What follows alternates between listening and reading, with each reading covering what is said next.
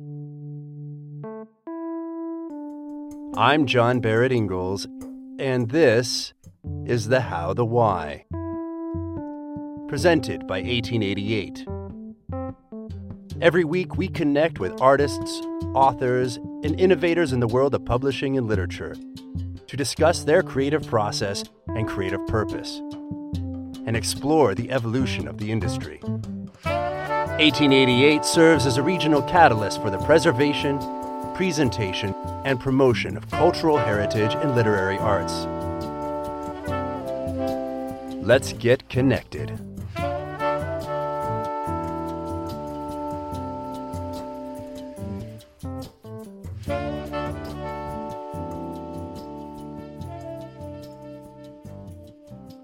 Hello and welcome to The How, the Why, brought to you by 1888. My name is Dean Moses. I'm the author of A Stall Docs, one of 3 novellas published from Summer Writing Project 2015.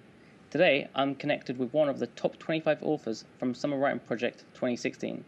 Let's start off by introducing yourself. Tell us your name, the name of your novella, the genre, and briefly what it's about. Hi, my name's Kristen, pen name Corin Rayburn, and I'm the author of the novella Subterran. It's a social science fiction story that takes place in the far future, and it's about this very government-regimed colony that exists underneath the ice of Antarctica. And its citizens are kept very pacified through hyper-consumerism, through the latest gadgets, drugs, bioenhancements, and our protagonist, Jonah, gets involved in some scary stuff along the way, like genetic experimentation. So eventually, throughout the book, you get to see what his frivolous lifestyle has cost him. Oh, that sounds very, very interesting. So I was in your position last year, and I know it's quite a ride doing participating in the Summer Writing Project. How are you finding the process so far? I'm finding it pretty interesting because this project, this book, I actually started writing quite a while ago, maybe 8 or 9 years ago, right now I'm sort of revisiting it, doing an edit, and doing the Juke Pop Summer Writing Project has given me a chance to kind of look over it with fresh eyes, get some feedback, and I've grown as a writer since then and worked on other projects. So this is it's kind of a great way to revisit something that I've had to shelve for a while and, see what else I come up with.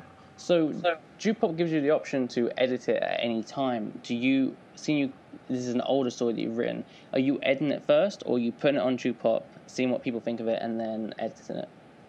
Mostly I'm editing it first. It's been a long ride where I've gone through several rounds of edits, and so just kind of some light editing, posting it up there, and, putting it out for the world to read, and just waiting to see what happens. So what motivated you to enter the Summer Writing Project?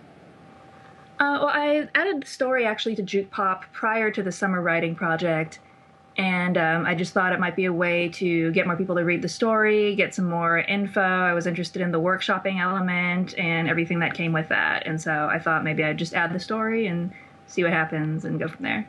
Have you received any comments on your story that have made you go back and edit it even more and change the direction it was going, or have you just sort of kept your original idea? Well, I haven't received much feedback, so part of joining the Summer Writing Project was to possibly reach a wider audience, and I'm definitely open to feedback, and it's a story that I've workshopped through various places, some classes, parts of it. So, definitely open to changing things if I get some feedback that I think is relevant and important, and just, it's nice to be part of a community and to see what other people think, and, writing's kind of a solitary process, so it's great to be connected to other people and participate in that in like a communal kind of way. So do you how did you go about promoting your story? Is there any special way you did it? Because obviously you're in the top 25, so you have quite a lot of readerships. And for me, when I entered it, I said it in a previous podcast. The first year I entered it, I wrote a story about a bank robber, and my way of promoting it was to Photoshop this wanted poster and then plaster it around my neighborhood with the website, trying to get people interested in it, saying, oh, what's that, and click the website. Did you do any special promotion? That's clever. I like that, by the way. Oh, thank you. Actually, I'm terrible at promotion. I like to do the writing process, and then when it comes time to put your story out there in the world, it's kind of a different beast. But I do what I can, so I try to update regularly, about once a week, and then just the usual channels. I have Facebook and a blog that I keep, and so I'll post on there when I update the story. So if people want to check it out, they can. Do you have a custom cover at all? I don't. I'm actually a graphic designer, but when it comes to my own writing work, I'm a bit lazy. So the cover is just something I kind of threw together based on a concept. And so, I would definitely, down the line, probably be interested in putting together a more professional-looking cover. You mentioned about the putting the chapters up. You said you do it? Do you do it weekly or every few days? How often do you update yours? I do it weekly. I haven't been great at keeping on a consistent schedule. For a while, I was trying to do it every Thursday or Friday, and lately there's been things going on in my life that have kind of stalled me from being more consistent about it. But yeah, I try to do it weekly at least, and I'll do maybe 2-3 chapters at a time, because for this novella, the chapters are very short, and so 2 or 3 chapters kind of equal the length of a regular chapter. Well, that's the thing about the being a writer, isn't it? So many things interfere where sometimes you can do a lot of writing at once, and other times they have to go droughts without writing at all. Yeah, definitely. I mean, I wish it was more consistent, but some days, you can just write, and then other days you're just staring at that blank screen. So Exactly. What inspired you to write it? Actually, I think this one, what inspired me to write it was boredom at work. I was working full-time as a web designer, and it was a good job, and I enjoyed it, but I would sometimes have downtime, and so I would, be bad and start doing what I really wanted to do, which was write, and it was kind of just based on what was going on around me at the time, and a lot of what I write is kind of like a social commentary, but with a futuristic twist, because the thing I love about science fiction is that it's such a great way to make social commentary by just taking the way our society currently is and turning up the dial a little bit to show how absurd it is. So it's something I've always enjoyed watching other people do, and writing something I've always done. So that kind of just inspired me to keep doing this as a way to entertain myself and as a way to express something that I wanted to express. That's great. Why did you pick the genre that you picked? Because for me, I mentioned this also, but I was sort of a first-time horror writer, and that was the one that ended up getting me published. Why did you choose your genre? Genre is interesting because it's very commercial, and it comes down to marketing when people like to pigeonhole things into this is literary fiction, this is science fiction or fantasy, and people like to categorize things like that. And I do. Sorry, it's my cat. Don't worry, I have quite a few cats myself. Yeah, she has something to say. But I'm very interested. She's like, you didn't mention this, you didn't mention that. She's telling you. Yeah, exactly. She's like, I have some things to say about genre. It's Cleo. Bye.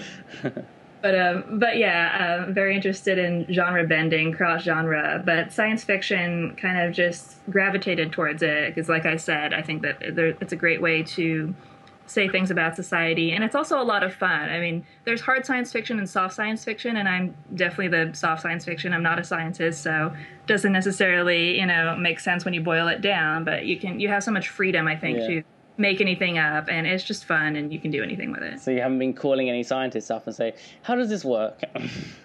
So, I mean, I do a bit of research because when you write science fiction, you want to at least be plausible to most people. I've had actual scientists say to me in workshops, like, whoa, that doesn't make sense exactly. Like, it's my story. Yeah, so I think the same thing with, because I used to write historical fiction, and I don't think everything was historically accurate, but it's got, your own take on it, so I don't think that's too much of a problem. Mm-hmm. Do you draw any experiences from your... I know it's science fiction, but do you draw any experiences or characters from your real life and put them in your story? Definitely. I think everybody does. I mean, in this story in particular, Jonah, the main character, meets a lot of people. He has a lot of sexual encounters, actually, which he can't remember very well because he's so bio-enhanced that he has to sacrifice memory and is pretty much on some kind of drug enhancement all the time. Oh my goodness. Doesn't sound like any fun. Yeah, that's not necessarily my personal experience. Is it? Is it? Well, yeah. I do in writing what I can't do in real life, or, we'll just stick with that story. But yeah, there's, you meet people and you take things from one person and another person, and you build a character, and, I think writers are observers, and so all the time you're observing people, whether they're just people that are your friends or that you just meet briefly, and then you kind of store that in your database, and then you can use that to build your characters. So I know you mentioned that this is a story that you've written in the past and you're rewriting it. Is it finished, or have you still got to put an ending on it? It is finished, actually. So I think I've published about 45 chapters on Jukepop. Oh, wow. Or 57. But remember, they're very short chapters, so. Well, congratulations on making it into the top 25. Do you have any advice for aspiring writers listening to you and wondering how you did it? Do you have any advice?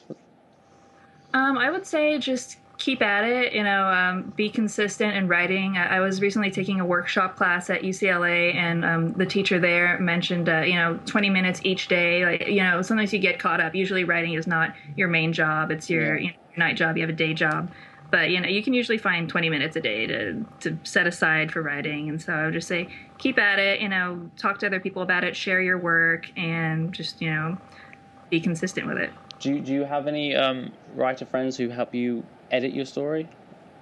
Yeah, I mean, I'll do workshopping, and then I have some friends that I'll send stuff to and ask for their feedback. And it's always great to get a fresh set of eyes and, get intelligent people reading your work and getting their thoughts on it. So I really appreciate that, because you can only do so much and see it with your own eyes. So it's great to have other opinions on it. Well, sadly, we're almost out of time, but is there anything that we haven't touched upon that you would like to mention? I don't think so. This has been fun. It's been a great interview. Thank you so much for talking to me. Much appreciated, and good luck with your story. Great. Thanks so much. Thank you. This has been The How, the Why with John Barrett Ingalls. The show is produced by Kevin Stanek and yours truly, with production assistance by Sarah Becker. The How, the Why theme music was composed and performed by Dan Record.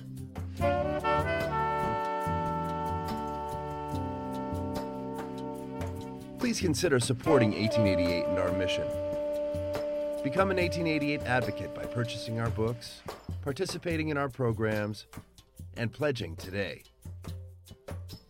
For more information, visit 1888.center. That's 1888.center. I want to remind you all to keep making art. Thank you.